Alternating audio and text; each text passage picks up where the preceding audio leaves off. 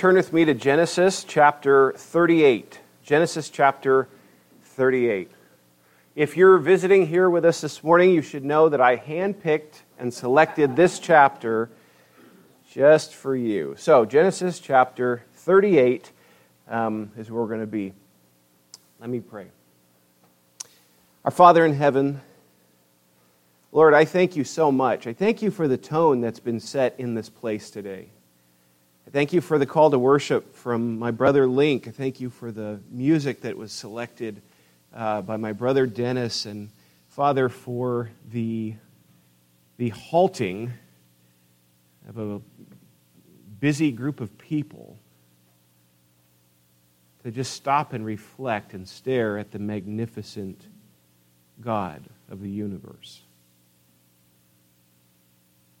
Father, I pray that that would be a fitting backdrop for what we're about to study. That you would blend that together in a way that, even in this moment, may be unbeknownst to me. Now, Father, you would be honored and glorified in a batch of people who truly honor your word. We honor you, Lord. We love you, Lord. You are our God and our King, and what you say matters most. And so we're not a pile of book worshipers, but Father, we're a group of people that absolutely adore you.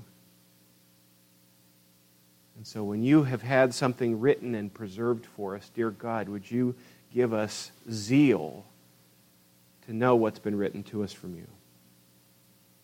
So bless this time, Father. Encourage the saints.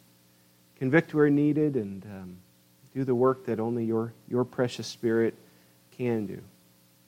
Bless this body, Father, in Jesus' name. Amen.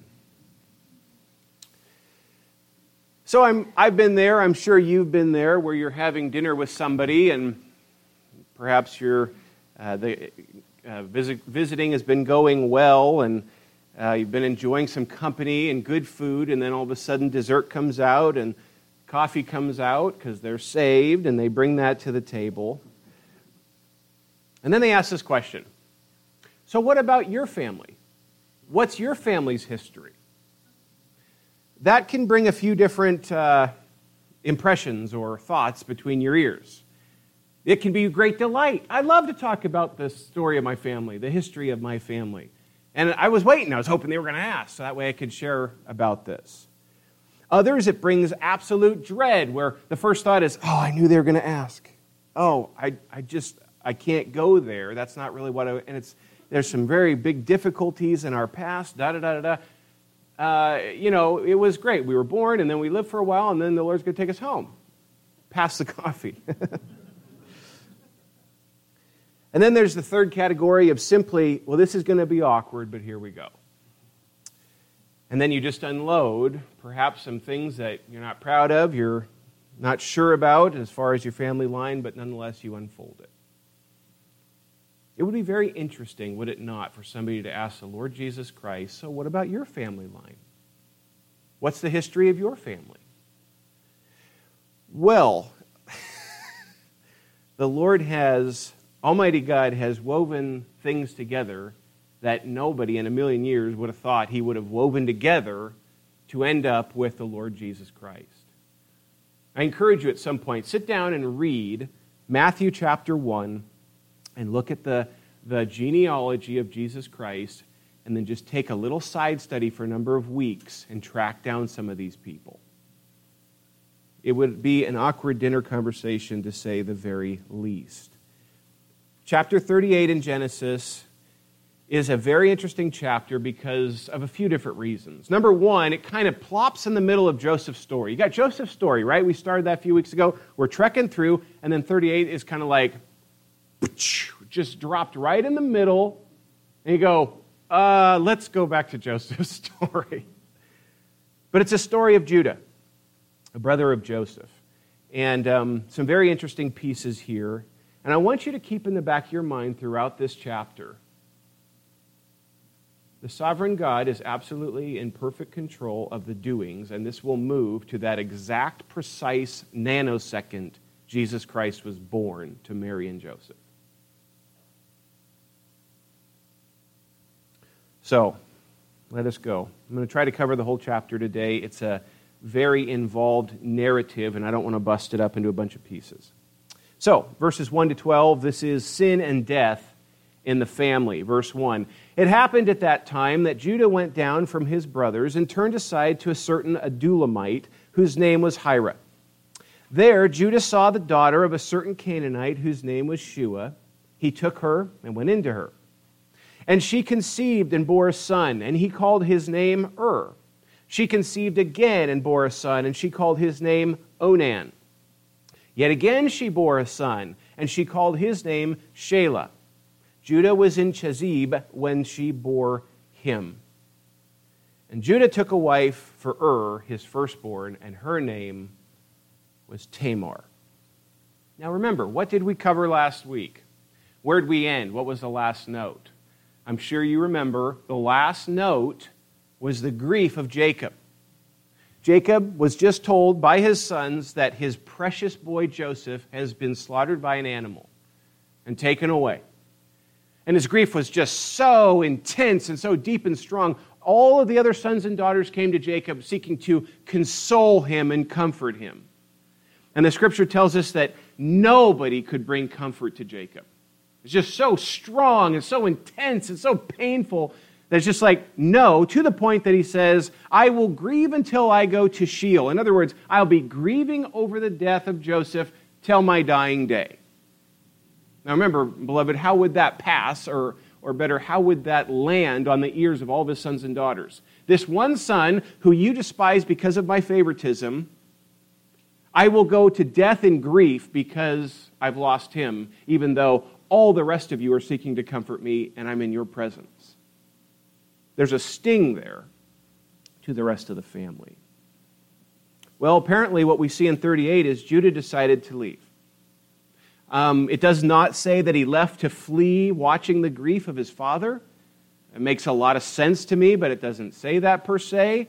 But nonetheless, Judah packs up and says, I'm going to be leaving here.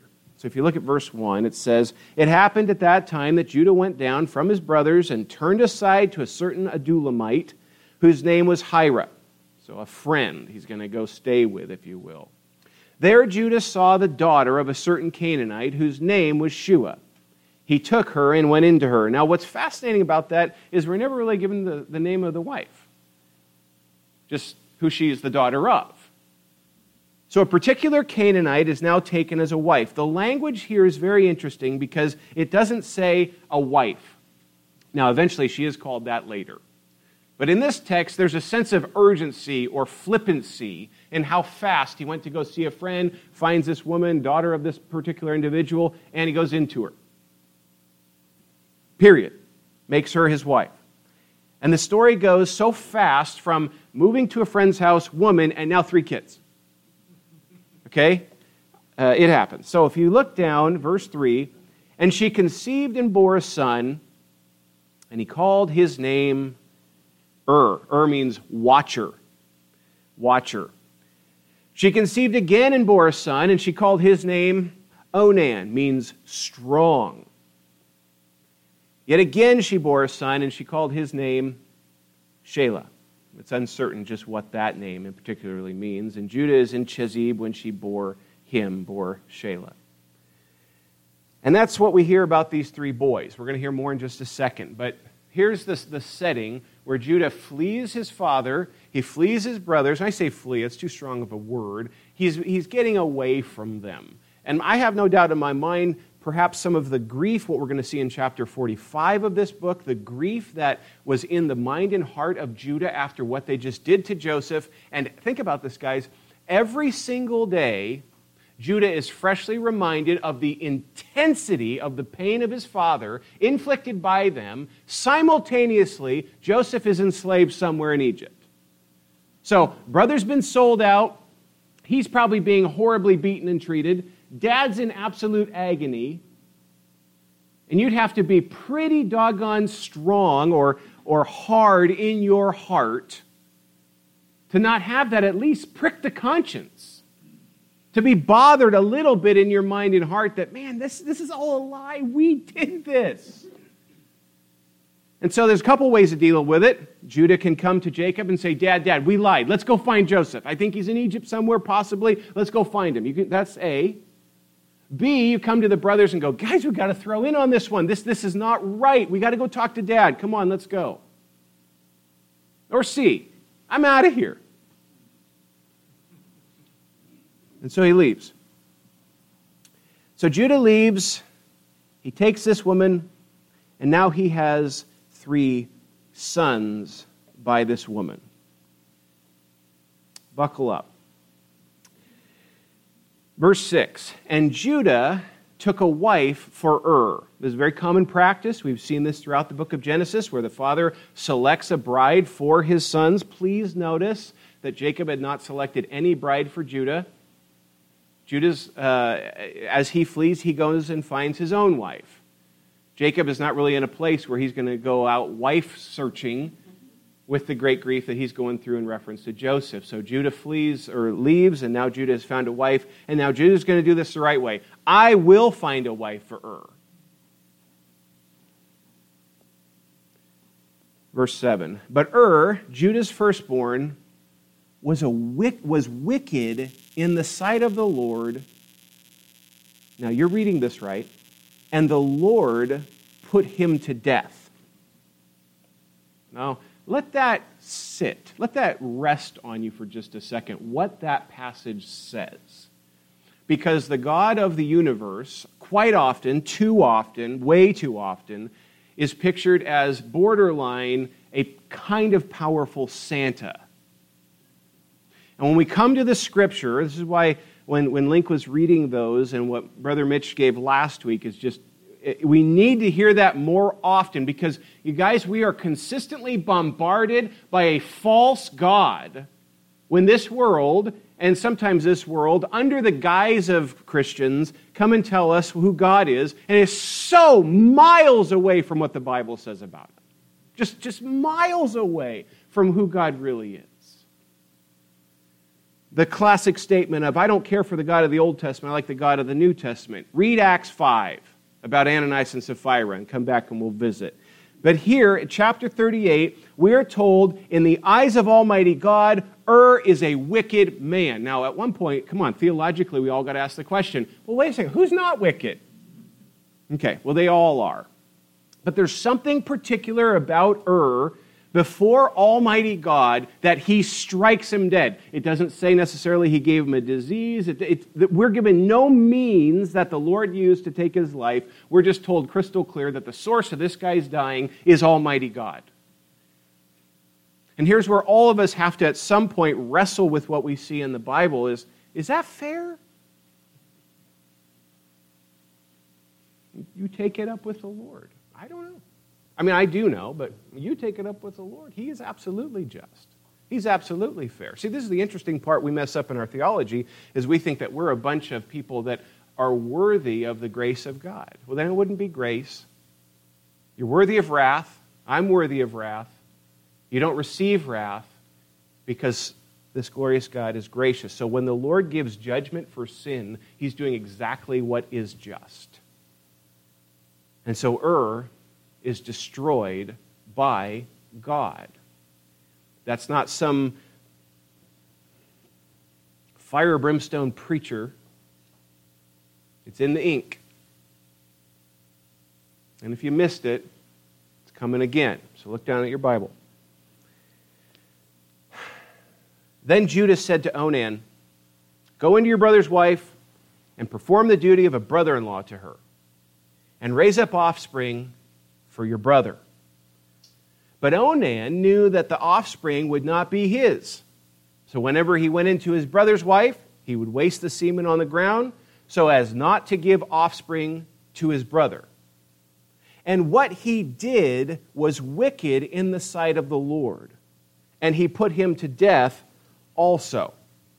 Now, this was a common practice and a practice that was eventually put into law, that if this brother died, then the next brother would then take his place for the goal of continuing the line of his older brother. So this child would still be known as the son of but it would come through the brother-in-law. It would come through Onan. to Tamar, or with Tamar. That means the inheritance of would be given to this child. And Onan is simply a man that is taking up a role that is a very difficult role. This isn't his wife, this is his brother's wife. This isn't my child, it's my brother's child. And I am stripped of my first son, technically my first son. And so Onan apparently gave the impression that he was fulfilling this duty, but in the intimacy with Tamar was not. It was completely dishonoring to Tamar, dishonoring to his brother, dishonoring to his family, and dishonoring to the Lord. And so God Almighty saw what was being done by this man, and he struck him down dead also.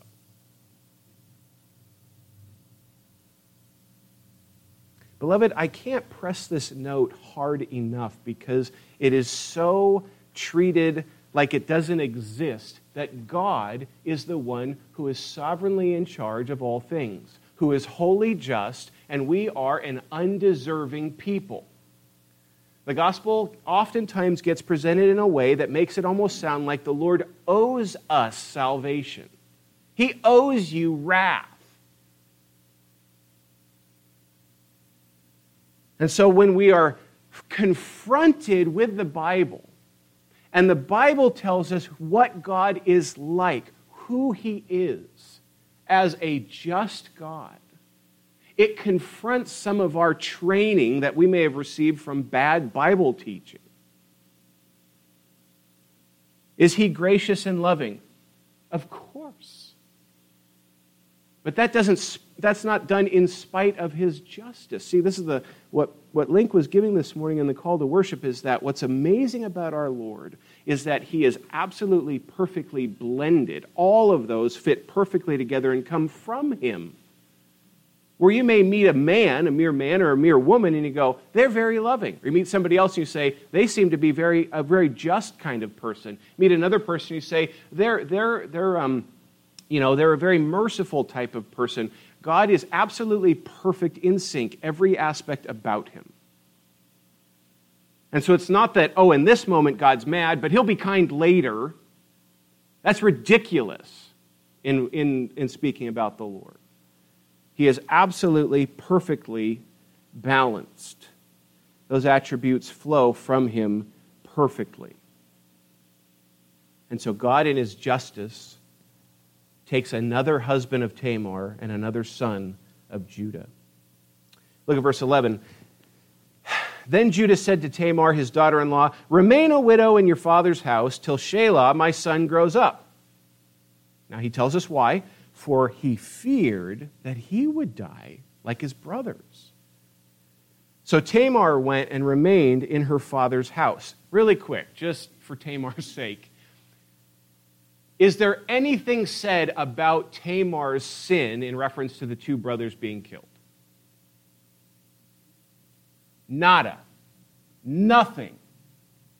So my question to Judah is, Judah, I'm just curious, why are you getting rid of the wife when it's actually the two boys that are the ones that the Lord took out? Not only that, how come Tamar isn't dead? So it's fascinating to me that Judah, in his mind, is, then let's remove Tamar. This girl's bad luck for my sons, obviously, so you leave, and we'll let Shelah grow up, and eventually he'll get married. But actually, they're not gonna. I just find it so fascinating that by his deduction, Tamar is bad trouble for his sons, so she's removed. I want you to go and remain a widow. I want you to remain a widow at your father's home. Now, he lies to her. He's going to say that later in this chapter. He's going to withhold Shelah from her. Now, in this time in history, beloved, that aspect of being a mother and having sons was absolutely vitally important for her own care. So Judah sends her home to go be with her father, so at least she's cared for. But he's going to withhold this ability and Shelah's rightful role to take that place. Really quick, just jot this down, okay? Deuteronomy 25 and Matthew 22:24. both of these passages speak to this concept of this marriage where the brother-in-law comes. Remember where the Pharisees came to Jesus and said, one man married a woman, then he died, another man, his brother married a woman, and he died, another man married. Who will she be married to in the resurrection? Remember, they tried to trip up Jesus, and Jesus' response was, you don't know the Scriptures, which always went over really well with the scribes and Pharisees. You don't know the Scriptures. There is no marriage given, no marriage in heaven is what Jesus teaches there. But do you see that this principle of the brother-in-law coming after the other brother, this is throughout the history of this people group. So much so that Jesus didn't say, that's ridiculous, the brother-in-law wouldn't take his place. No, he didn't say that at all. This is in this line of people. This is what they did. It was a practice. So, just kind of a side note on that one. All right. So Judah sends away Tamar, his daughter-in-law, and she can remain in her father's house. Now look at verse 12. In the course of time, the wife of Judah, Shua's daughter, again, fascinating, no name for the woman, Shua's daughter died. Fairly young age. We don't know how, we don't know why. When Judah was comforted, he went up to Timnah, to his sheep shearers, he and his friend Hira, the Adulamite. And when Tamar was told, your father-in-law is going up to Timnah to shear his sheep, she took off her widow's garments and covered herself with a veil, wrapping herself up, and sat at the entrance of Enaim, which is on the road to Timnah. For she saw that Shelah was grown up, and she had not been given to him in marriage. Now, the title of this chunk that we're covering is A Perverse Encounter. And it's perverse on numerous accounts, or different angles coming to it makes this absolutely wrong, weird, okay? So verses 13 to 23 is what we're looking at now. So Tamar is told, your father's going up. We know that Jacob, or rather Judah now, has compounded grief. Think about this, you guys. Everything connected to Joseph. The horrific grief of his father. He mourned the death of one son. He mourned the death of another son. He sent away this woman that he handpicked for his son. And then his wife dies. Hit after hit after hit after hit. I know that as you read through this chapter, it's hard to really be feeling sympathy for the man, but that is a lot of grief that's compounded on Judah. And so we're told in the Word of God that as he was comforted in all this grief, he decides to go back, where the sheep shearing is going on. By the way, this afternoon after lunch, I want you to say sheep shearing 10 times as fast as you can and record it on your phone and send it to Mitch. All right. So, Tamar is then told by somebody, your father-in-law is heading up there, he's going to go where the sheep shearing is taking place, and he's been comforted in his grief.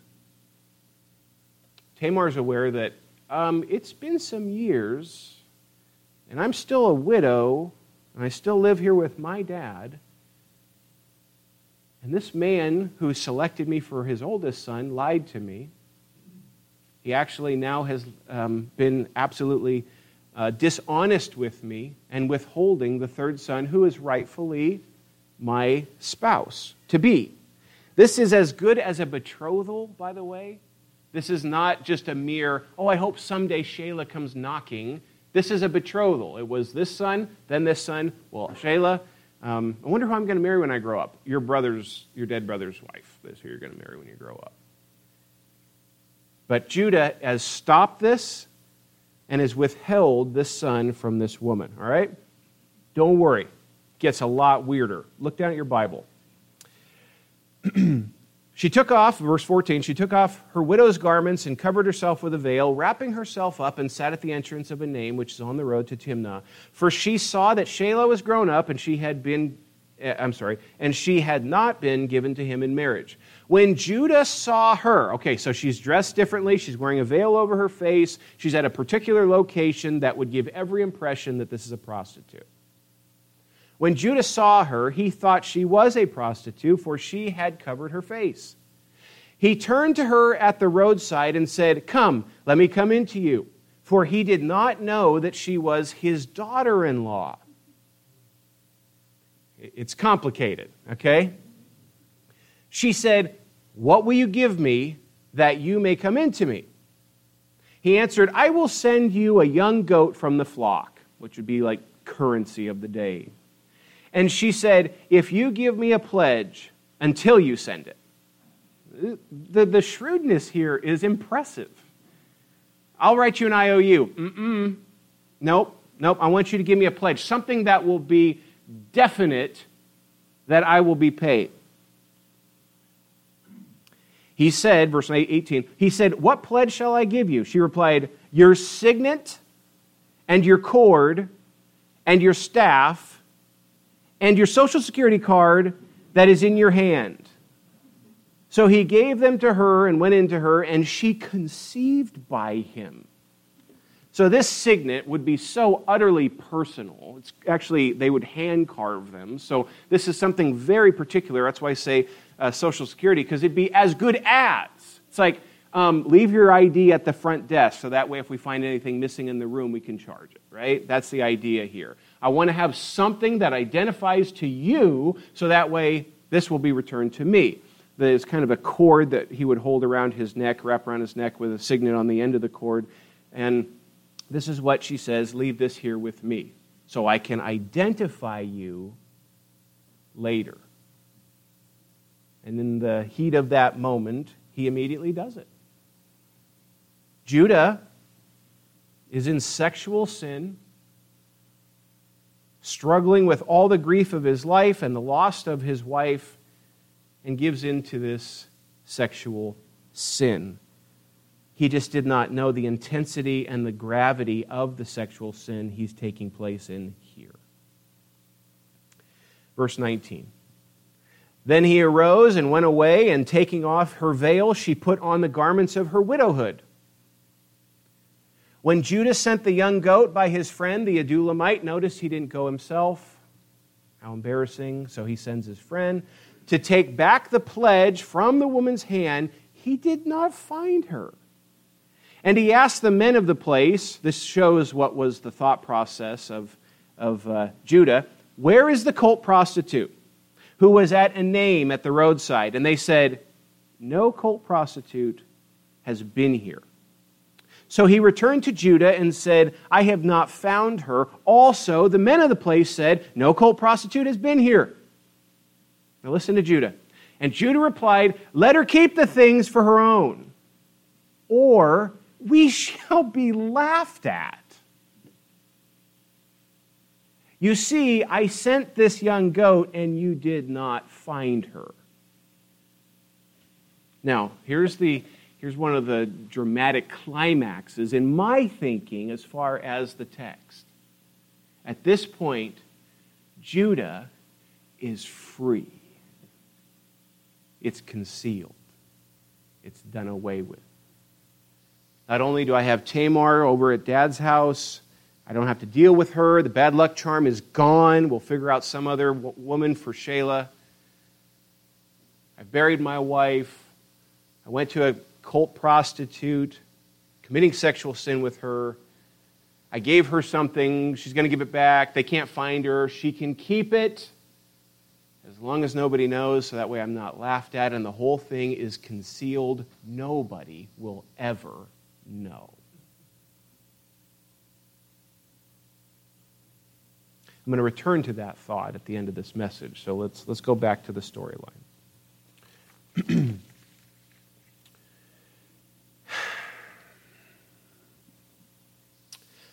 So, he returned to Judah, verse 24. About 3 months later, Judah was told, "Tamar, your daughter-in-law, has been immoral. Moreover, she is pregnant by immorality." And Judah said, "Well, I'm a sinner too, and I've sexually sinned, so let's have some grace for her. Bring her out, and let her be burned." Now, beloved, consider the factors, okay? You've got to put yourself in the sandals here and think about the factors here. This woman was hand-selected. She married a man. The man was a wicked man. God took him. The brother comes in. The brother does not fulfill his vow. So, no child. Then he dies. The father who selected her tries to put her away quietly and then ignores her year after year after year. Yeah, you'll marry Shelah. When? At the right time.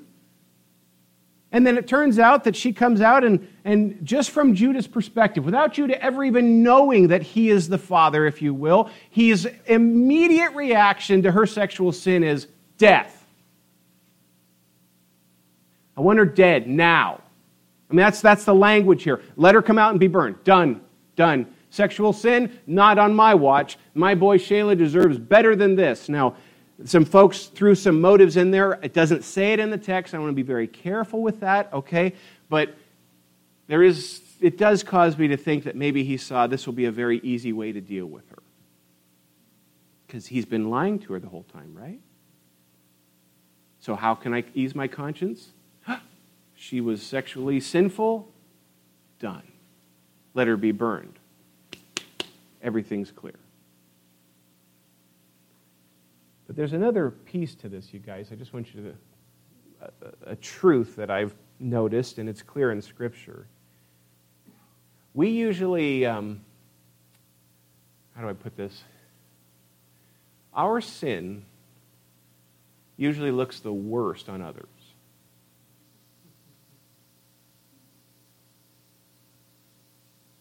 Typically, we're fast to give grace to those that sin in a way that's not our particular sin we may struggle with.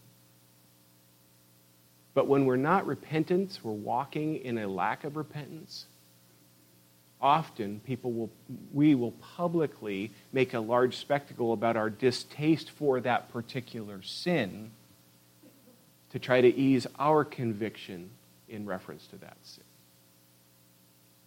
So why would we be caught off guard for Judah's immediate response, who has been in sexual sin, to hear say, let her be burned for her sexual sin? Remember the storyline with David? David is out on his porch and he looks down and he sees a young lady who's bathing. And he says, bring her up. And he sleeps with this woman. She conceives by him.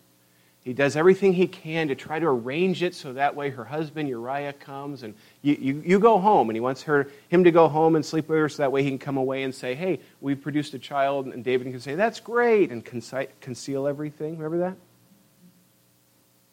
Uriah refuses because he's a good man, a solid man. He says, nope, I'm going to stay by the door. I'm going to continue my guard, David. David then instructs to put this guy in the front line so that way he'll be slaughtered first and nobody will know.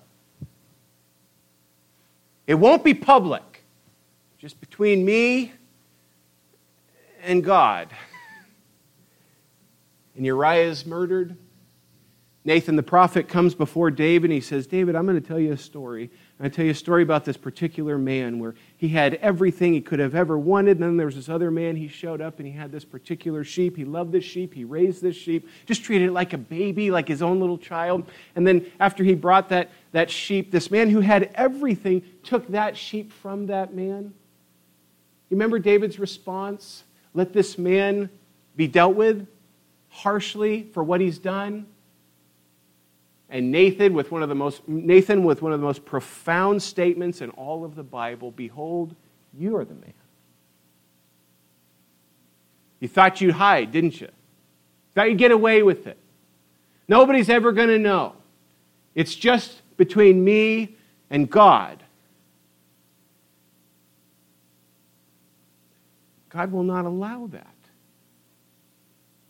For you, Christian, He loves you too much to allow that. And so let's see what happens with Judah.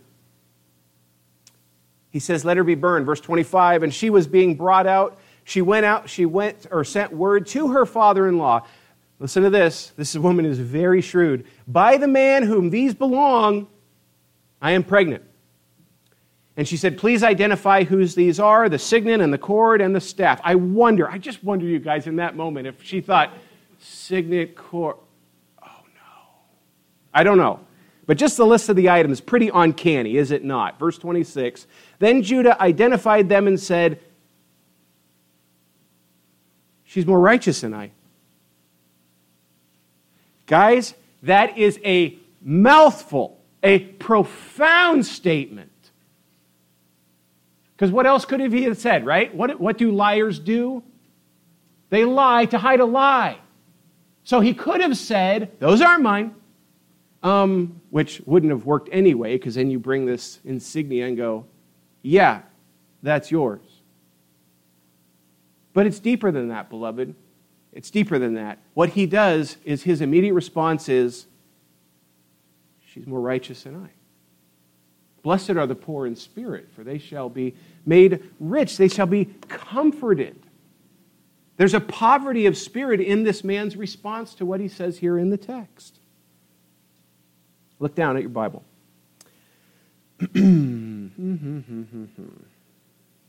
Judah identified them and said, she is more righteous than I, since I did not give her to my son Shelah. You see the immediacy of where his mind goes?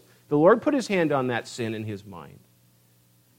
And he did not know her again. In other words, he didn't touch her ever again after what took place here.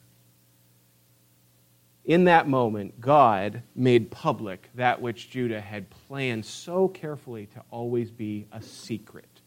Nobody will ever know. And the Lord, in his grace, let everybody know. Now, what do I mean by that? Not only the people here, but do you realize that through the centuries of church history, everybody has read about this secret sin that Judah thought he was concealing? Every single Christian who has read this passage of Scripture throughout the entire church history, time, and all the people that heard this story, all through the history, this was made public before their eye. A man who thought he could conceal this sin from everybody knows about it. All right, moving on. 27. When the time of her labor came, there were twins in her womb. And when she was in labor, one put out a hand. We've seen this before. And the midwife took and tied a scarlet thread on his hand, saying, this one came out first. But as he drew back his hand, behold, his brother came out, and she said, what a breach you have made for yourself. Therefore, his name was called Perez, which means breach. Wouldn't that be interesting? Oh, why'd your mom pick that name? Afterward, his brother came out with the scarlet thread on his hand, and his name was called Zerah. And they all lived happily ever after. Tamar's twins, you see that the union between Judah and Tamar produced twin boys, Perez and Zerah. Zerah came out first, then retreated, scarlet thread wrapped around his hand, and then Perez came out first. All right, you guys, so there's a story, okay? When I say story, I mean absolute narrative, true history, okay? So here's the question. This is the question I chew on, and I'm sure maybe you are right at this moment. Dan, really quick, could you apply that to my life? I dare you. I dare you. Okay. Let me do my best attempt, okay? 3 points just to consider. What a nasty story. In what ways could this story possibly relate to Dan Mason in 2023? Well, one of them I've hit hard, and I'll just hit one more time. God will not be mocked by concealed sin and hypocrisy. He loves you way too much to let you get away with it. And I say you, I'm not talking down to you, I'm speaking to all of us here. That temptation of nobody will ever know. It's done in secret, and nobody can ever find out about this. And I will work hard to conceal this sin to keep it from everybody. Let me just remind you, in those quiet moments where nobody else is around, the sovereign of the universe hasn't gone anywhere. He remains present. He knows everything going on. And I recognize, beloved, that at times it almost feels easier to hide it from other people and not God, because I'm saved and the Lord has forgiven me, and so I can just continue in this concealed sin and hide it. And God, what happens is his voice, his word, gets dampened. And the relationship is harsh. It's like a husband saying, oh, I know that I've really, truly offended my wife, but we're still married. We're still married. It's fine. She won't talk to me, and I don't want to talk to her, but we're still married. You bet. Good logic. No, rather, beloved, as you come to this passage, what I see is that God will not be mocked. Now, for a time, it may feel like it. Somebody got away with it. Sometimes we'll be like, this is so unfair. How could that individual get away with it? Now, that's how we feel when somebody else gets away with something. When we get away with it, we say, well, I think God's being kind to me. Okay? Possibly, possibly not. But I will tell you that what we're told in Hebrews chapter 12 is that our God disciplines those whom he loves. And the tender heart of our God will not let you move forward in that. He will be dogged with his children. Use all kinds of different means. It may not be as public a spectacle as it was for Judah, but he loves you too much to let you do that. So some way, somehow, that private sin, if there is a private sin, and I'm not saying there's a bunch of sinless people in here by any stretch, I know that. But I also know that at times there are particular sins that we think nobody knows, we hide, they are utterly habitual. And God sovereignly knows exactly what's going on, and he won't let it go. He loves you too much. And so this is what's so interesting, is it not? This spectacle with Judah is God's grace. And did you see the man's response? More righteous than I am. That's a man speaking out of a different opinion than just a fallen man. So I want to just ask you to consider that our God will not let that concealed sin last. And if needed, he will do some incredible things to make it public. Some devastating things to make it public. Secondly, because after that one you can hear that and go, thanks, Dan, for leaving me hopeless for the rest of the week. There is actually hope in this storyline of Judah. Great hope. Incredible hope. Not only Judah's reaction to what he says here in reference to his sin problem, in reference to she's more righteous than I was wrong. That's an ingredient going on in the life of a man where grace is active. Judah's not a perfect man by any stretch. It's crystal clear from the text. But the more we learn about Judah, and particularly in chapter 45, where Joseph says he wants Benjamin, and Judah then steps in the place of Benjamin and says, no, let me be your servant. Don't take Benjamin, take me, which is so ironic when you think of the whole circle of they do this to Joseph and then they get away with it for a little bit of time. When there's an opportunity to send Benjamin, the boys don't go, yeah, let's get rid of another younger brother. Rather, Judah goes before Joseph and pleads that Joseph, no, take me, take me. Well, beloved, that's a sign again that there's grace active in this guy. He didn't drop dead after they found out about this pregnancy. It wasn't the end of the road. It wasn't just done in that moment, like it was with his two boys. Rather, God has grace that he's going to continue to accomplish in the life of Judah. And you'll see the works that come out of his life that reflect that. But I got to tell you, one of the biggest ingredients that makes me think that there's grace in this man's life is that when a man or a woman is confronted with their secret sin and their immediate response is their lack of righteousness, something's going on there. Because that's not how the lost, sinful psyche works. The response of the unsaved is another lie on another lie on another lie. And so perhaps somebody asks you, hey, real quick, how are you doing? And you are in a very tight spot, a difficult spot, a sinful spot.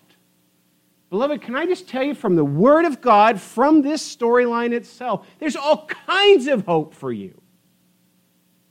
Jesus Christ only redeems sinful people. So if you're a sinful people, then you are a beautiful candidate for redemption. That Christ Jesus dies and redeems sinful people. And then here's the other piece. For those of us who are redeemed, those of us who are in Christ, our God in His tender Father love still forgives, still works with us. He's not a dad that goes, oh, I'm so sick of this kid, I can't take this anymore. His response is, okay, we've got to figure out from here now what we're going to be further doing inside of you. We're going to continually work inside of you. So Judah, you messed up big time. But I'm not done. I'm not done. So no, this is not a hopeless message. But I will tell you that path of concealing sin and trying to hide from everybody is a hopeless avenue. Rather, it is time to just cut off at the roots, pull those roots up, plead for the Lord for His forgiveness, repent of that sin, and pursue Him unfettered. Do not let that sin which clings so closely weigh you down. Cut it off and leave it alone. Lastly, this moment of severe confrontation was by no means the last word for Judah. Yes. And lastly, we see God's providential working even through the sinful acts of human beings. I've hit this note the last 3 weeks. I hit it one more time.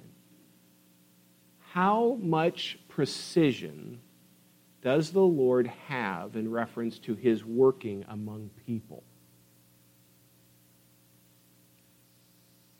I encourage you to read His genealogy, Matthew 1, and once again you will see Perez, and then his line, the line coming from Perez coming down to the Lord Jesus.